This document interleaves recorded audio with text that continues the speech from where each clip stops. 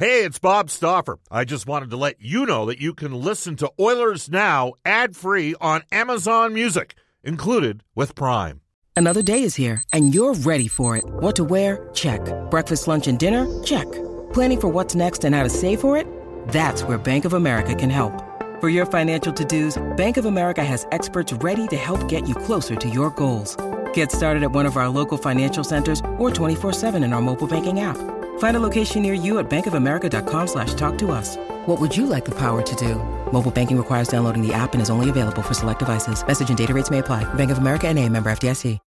When you need mealtime inspiration, it's worth shopping Kroger, where you'll find over 30,000 mouth-watering choices that excite your inner foodie. And no matter what tasty choice you make, you'll enjoy our everyday low prices, plus extra ways to save, like digital coupons worth over $600 each week. You can also save up to $1 off per gallon at the pump with fuel points. More savings and more inspiring flavors make shopping Kroger worth it every time. Kroger, fresh for everyone. Fuel restrictions apply.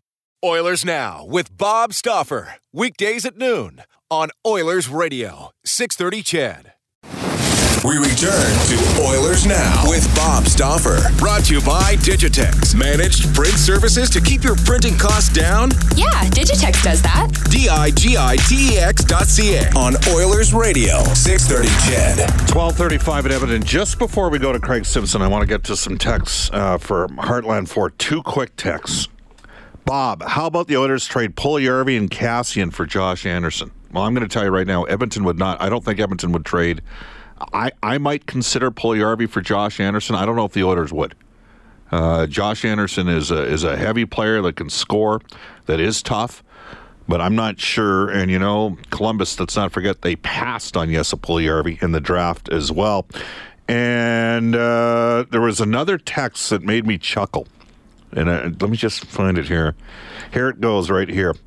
Bob, it's nice to see people coming around on Milan Lucic and appreciation what he brings. Let me tell you from experience, here is a name you will know, but I played with Brett Gallant, and he was nowhere near as skilled as Lucic, obviously, but those guys bring a swagger to your whole team, and they are respected in the room. I've never met a Gallant that wasn't tough, or named a Gallant. Brett Gallant in the American Hockey League is about as tough as there is. I think he's got a brother that's also a big-time scrapper. And these guys aren't huge guys. They're like 6 feet, 6'1". Brett Gallant's played 4 NHL games. Gerard Gallant was a tough SOB when he played. And Gordie Gallant was one of the toughest guys of all time in the World Hockey Association. Actually, I think he got in a bar fight and someone died once when he was growing up in the 70s. And he did not get convicted for it. Let's go off to a regular contributor to the show, Craig Simpson from NHL Hockey and Rogers on a River Cree Resort Casino Hotline. Hello, Craig. How are you? I'm great, Bob. How are you? Good. You played against Gerard Gallant. He was tough, wasn't he? Yeah, he was just a gritty, hard-working guy. You knew you always had to battle hard against, and I think he's kind of kept that mentality in his coaching days, and he's pretty no-nonsense. You know where you stand with him, and he carved out a really good career, and he's carving out a good coaching career as well. And Dylan would have played against the Gallant brothers in the Pacific Division of the AHL, right? You recall those guys? I don't. I haven't seen them really, but your description, that sounds about par for the course. The way they Well, put it this way. One of them, I think, showed Mitch Mraz the difference between fighting in the Western Hockey League and fighting in the American Hockey League. Because for sure. Those guys are tough dudes. All right. Let's get to it. I mean, don't you kind of wish you could have called that game last night? It was a beauty.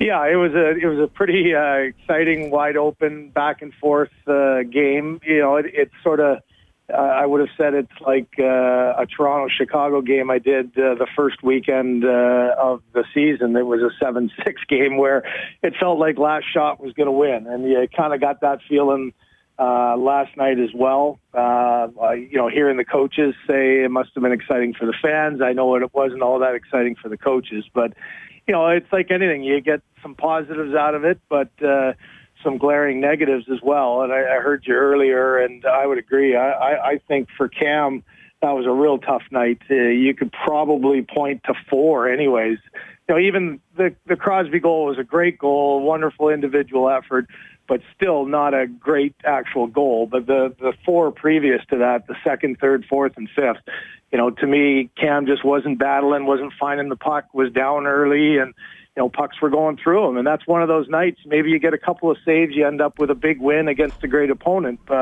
Instead, you're fortunate to get a point. But definitely a night that fans love to see, and some really good individual efforts, making some good plays. Did you have some empathy for the position Ryan Strome was in overtime? Yeah. You're just trying to hold on and just keep the outside.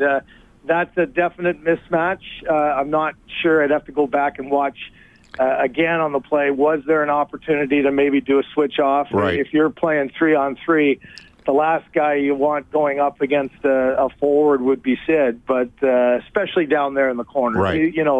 Defensemen are much more accustomed to having that type of a battle, but it's one of those that you're just hoping as a player that you can get a piece of the puck or chip it away and buy yourself some time, and instead, it obviously didn't end up well for him. Well, combination of factors. I mean, Strome got beat. He almost swept the puck off of Crosby's stick as Crosby beat him inside. It was, right now, hash marks in, you can make an argument Sidney Crosby's the best forward in the NHL. That is his domain. It's his forte down low. He's got such great mobility. He's got a low center of gravity. So often you think you're close to getting to the puck, and he uses his body to shield it. He's got great footwork. So, he's not the first guy to be exposed in that area of the ice. And it's a tough ending for Ryan, but it's another learning lesson. And there are times when great players make great plays, and that was definitely one of them. I bumped into a couple guys last night. They didn't have as prolific NHL careers as you did, but one of them said to me, absolutely, Nurse has to basically, and he goes, I know it was in a tight and confined space, but he's just got to take and say, he's mine, I got him.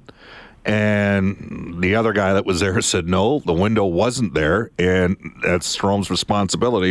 And 3-on-3, you're playing man. So both guys had at least a cup of coffee in the National Hockey League. Well, so it was an interesting.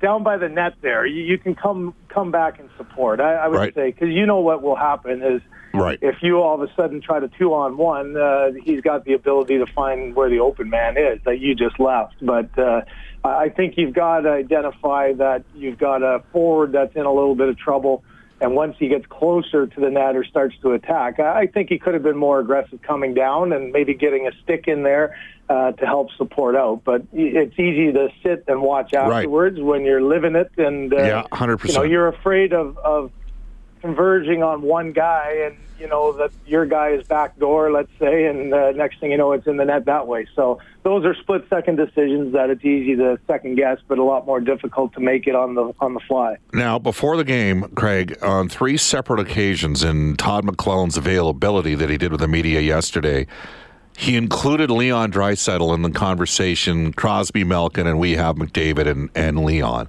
And last night was, I thought, Draisaitl's best 5-on-5 game of the season. He ended up a plus player in the game. Yep. 2 goals. He could have had terrific setup for chase on, and he hit the crossbar, but he made a great play there. And then also he got robbed by, and it should be mentioned, Matt Murray played well. He had a lot of terrific saves in last night's game. Leon got stopped on that 2-on-1 on the power play late in the third as well. So just your thoughts on Leon elevating his play, and obviously it's something the Oilers need on a regular basis. Yeah, well, it probably wasn't by coincidence. I think for Todd, you're looking, and people who have watched the Oilers through the first 6 games prior to last night, many have been saying Leon's got to be better. You've got to have that secondary threat, and you've got to take some of the emphasis off of just focusing solely on McDavid. So I think as a coach, you're trying to inspire, you're trying to include, you're trying to make a guy feel maybe a little bit better about himself, get a little bit more confidence, give him an opportunity to get something good going. And you hope a game like that, I heard his interview and comments after, you hope you get a loss, you learn maybe some lessons, but hopefully it's a kickstart that gets you playing at a little higher pace, a little better level. And let's face it, you can't have, the disturbing thing for me, Bob, is looking at 28 minutes and 26 seconds for McDavid. And, there are going to be games where it just goes like that. Maybe you get more power play time and you try to double shift them in areas, but he's already at almost a 25-minute a game average. And that's just too much to play center in the National Hockey League. And for a guy who has the speed that he does, you need him a little bit more fresh than being into that high 20s every night. So Leon playing better and playing a more significant role will absorb some of that. Well, the Oilers had the lead, and Todd McLellan went for the kill because, Nugent Hopkins and McDavid and Draisaitl got a couple shifts together when Edmonton had leads in last night's game. The problem for the Oilers is the fourth line kept on giving it up. Yeah. Before I get to the fourth line, let's get to that first. Brodziak and Kassian, they have had a tough start. I mean, they both played well against Nashville. That's got to be stated. But, and it's a big but, based on minutes played on the PK, hasn't been pretty for those two. No. Kyle's -6 in 6 games. And Zach has been, unfortunately, a little bit ineffective, and it would not surprise me if one of those two guys is out tomorrow night against the Washington Capitals. Well, and it hasn't worked well yet for Kyle, and you wonder, okay, you're back in an environment that you should be, at least comfortable enough. You're not a 25-year-old anymore, though, so I think the important thing is to get some traction early and get some confidence in the way you're playing, and the fact that he was in and out of the lineup right off the bat, and obviously didn't have a lot of the trust of the coach. If you're going to be a fourth-line player that's playing under 10 minutes a game, you have to have those good shifts early on that get you the ice time and get you the confidence of the coach. And if you're all of a sudden 7 or 8 games into the season and you're yet to get that's a tough task. It's difficult being a third, fourth-line player because you don't get those second or third chances just because, you got to earn those shifts. And if you're struggling early on, it's hard to get that confidence back. And so, Zach's another guy that I've often said just has times where he forgets what he has to be and what his role has to be as a player. And so with the clock ticking, 7 games into the season and you haven't quite been able to establish that role yet is a concern. And I'm sure it is for the coach because it doesn't seem like much in terms of ice time, but if you have no trust in that fourth line, it's very difficult to manage your bench, and that's when you get to a guy like McDavid playing 28 minutes, which isn't something you can do on a long term. Well, I'd say this. Chiasson certainly showed some flashes that he's an NHL player. You saw him a lot last year in the final. And the Oilers, and I know Drake Caggiula, a lot of fans thought, given way too many opportunities through the first 2 years. But he was out of the mix to start, and the 3 games he's played, he brought the Oilers some in vinegar. Like he brought Edmonton something. So those two guys, for me, look like they could be bottom 6 options that can help the team out.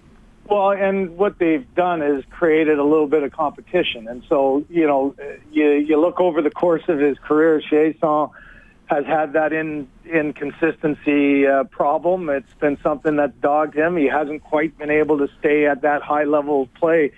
So, you create an opportunity where you're watching for a while, you get hungry, and now you get your chance. And so, again, maybe a game like last night is one that gives him a little bit of a jump and gives him a bit of an edge, but it also creates the competition with Caggiula as well. And I think what you hope for then is that when you do give a guy a chance, he shows that he understands what he has to do to play. But now the challenge is to do it on a regular basis. And, good for Alex to have a game like that and the opportunity when it presented itself and move into a role where, you move up in the lineup. But now, part of his problem through his career is staying at that level. So We'll see how much competition that creates through the bottom half of that lineup, and you hope somebody steps up and shows that they're ready to play that way on a consistent basis, because it's going to be needed. You can't be a 1 or 2 line team in the National Hockey League these days and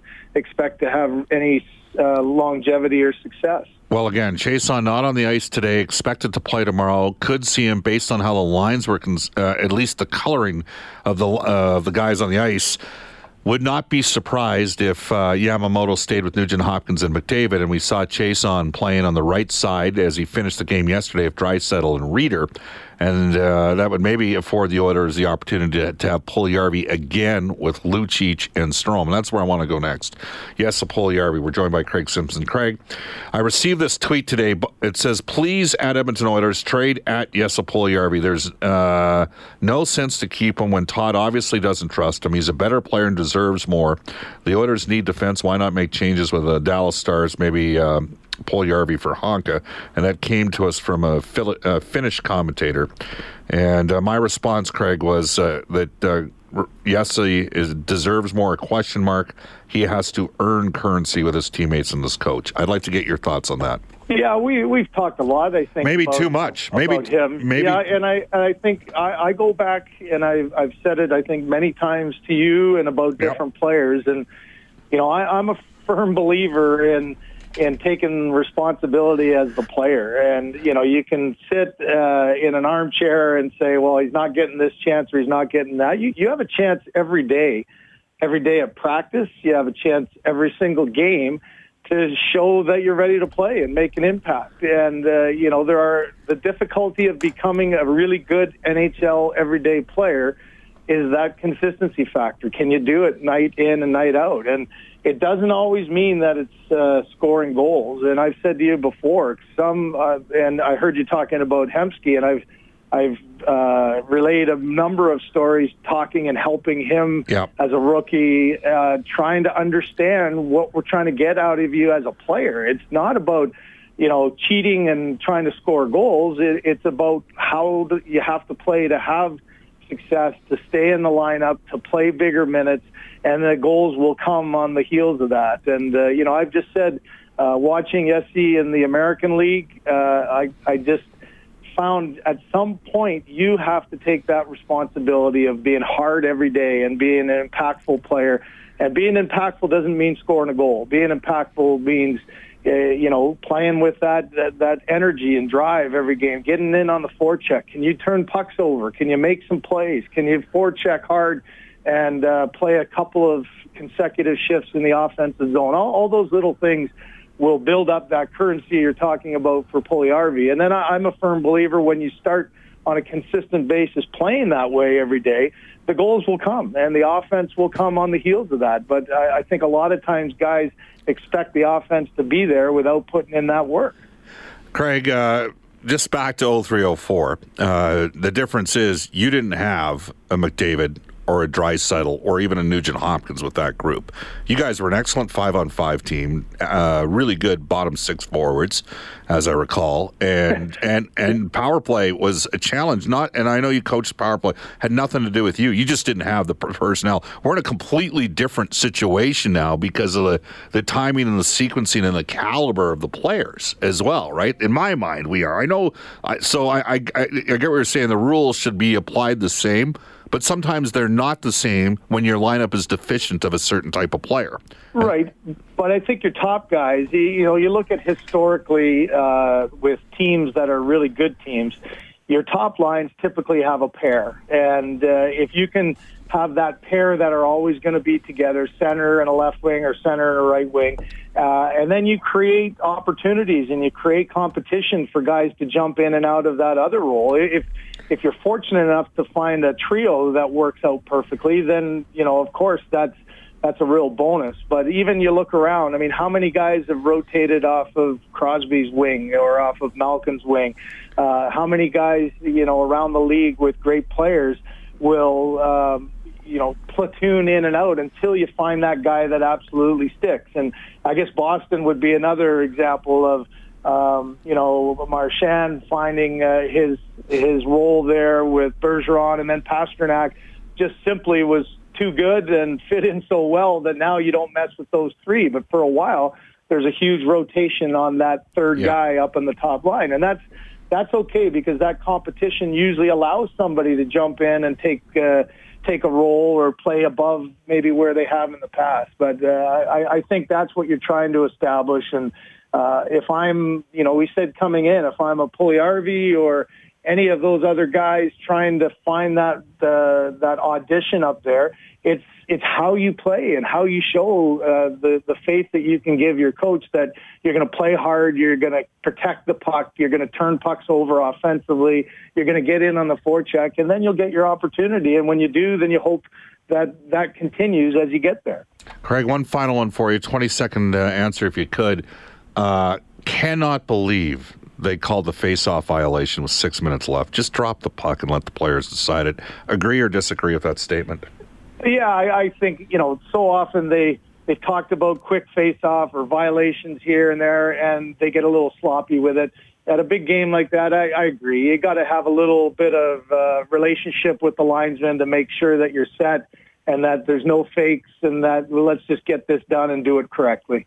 Craig, awesome stuff. Thanks for your time. All right, take care. You bet. From NHL Hockey and Rogers, Craig Simpson will take a 2-minute timeout. This is Oilers Now.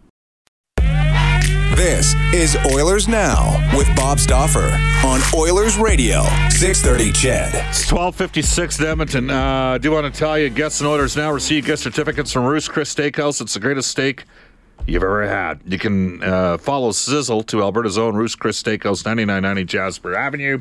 Go down and see Rebecca and the staff at Ruth's Chris and tell them Oilers Now sent you. I was talking about all the great gallants over the years. This text comes in saying, where did it go here? It said, Bob, how could you possibly forget the Stampede Wrestling great Hubert Gallant? Oh, yes. When he was what do they call that? A baby face? He was the Shediac sensation. And then he turned heel, and they called him the New Brunswick Bum. There you go. That was I'm serious, back in the day. The legendary anybody remember who the play-by-play guy was on Stampede Wrestling? Hey? Text us at 630. He was the play-by-play guy of the Calgary Flames. Terrific fellow, bigger-than-life personality. See how quickly it takes for people to get that. They got to remember Stampede Wrestling back in the day. Hey, we've got a couple Oilers Now road trips coming up. One to Nashville, one to Vegas. These Oilers Now roadies include airfare, accommodation, great game tickets, a private suite in Vegas, 2 terrific road destinations. We'll have welcome receptions, parking at the Valley Park at Edmonton International Airport, limited space. We have great guests that show up for these events. Sold right out on our trip over to Germany and Sweden, which was an absolute kicker. For the Oilers Now road trip, call the travel experts at New West Travel, 780-432-7446, or online at newwesttravel.com. Take a look. Just go to our text line right now. Take a look at how many people just text Ed Whalen. That is awesome.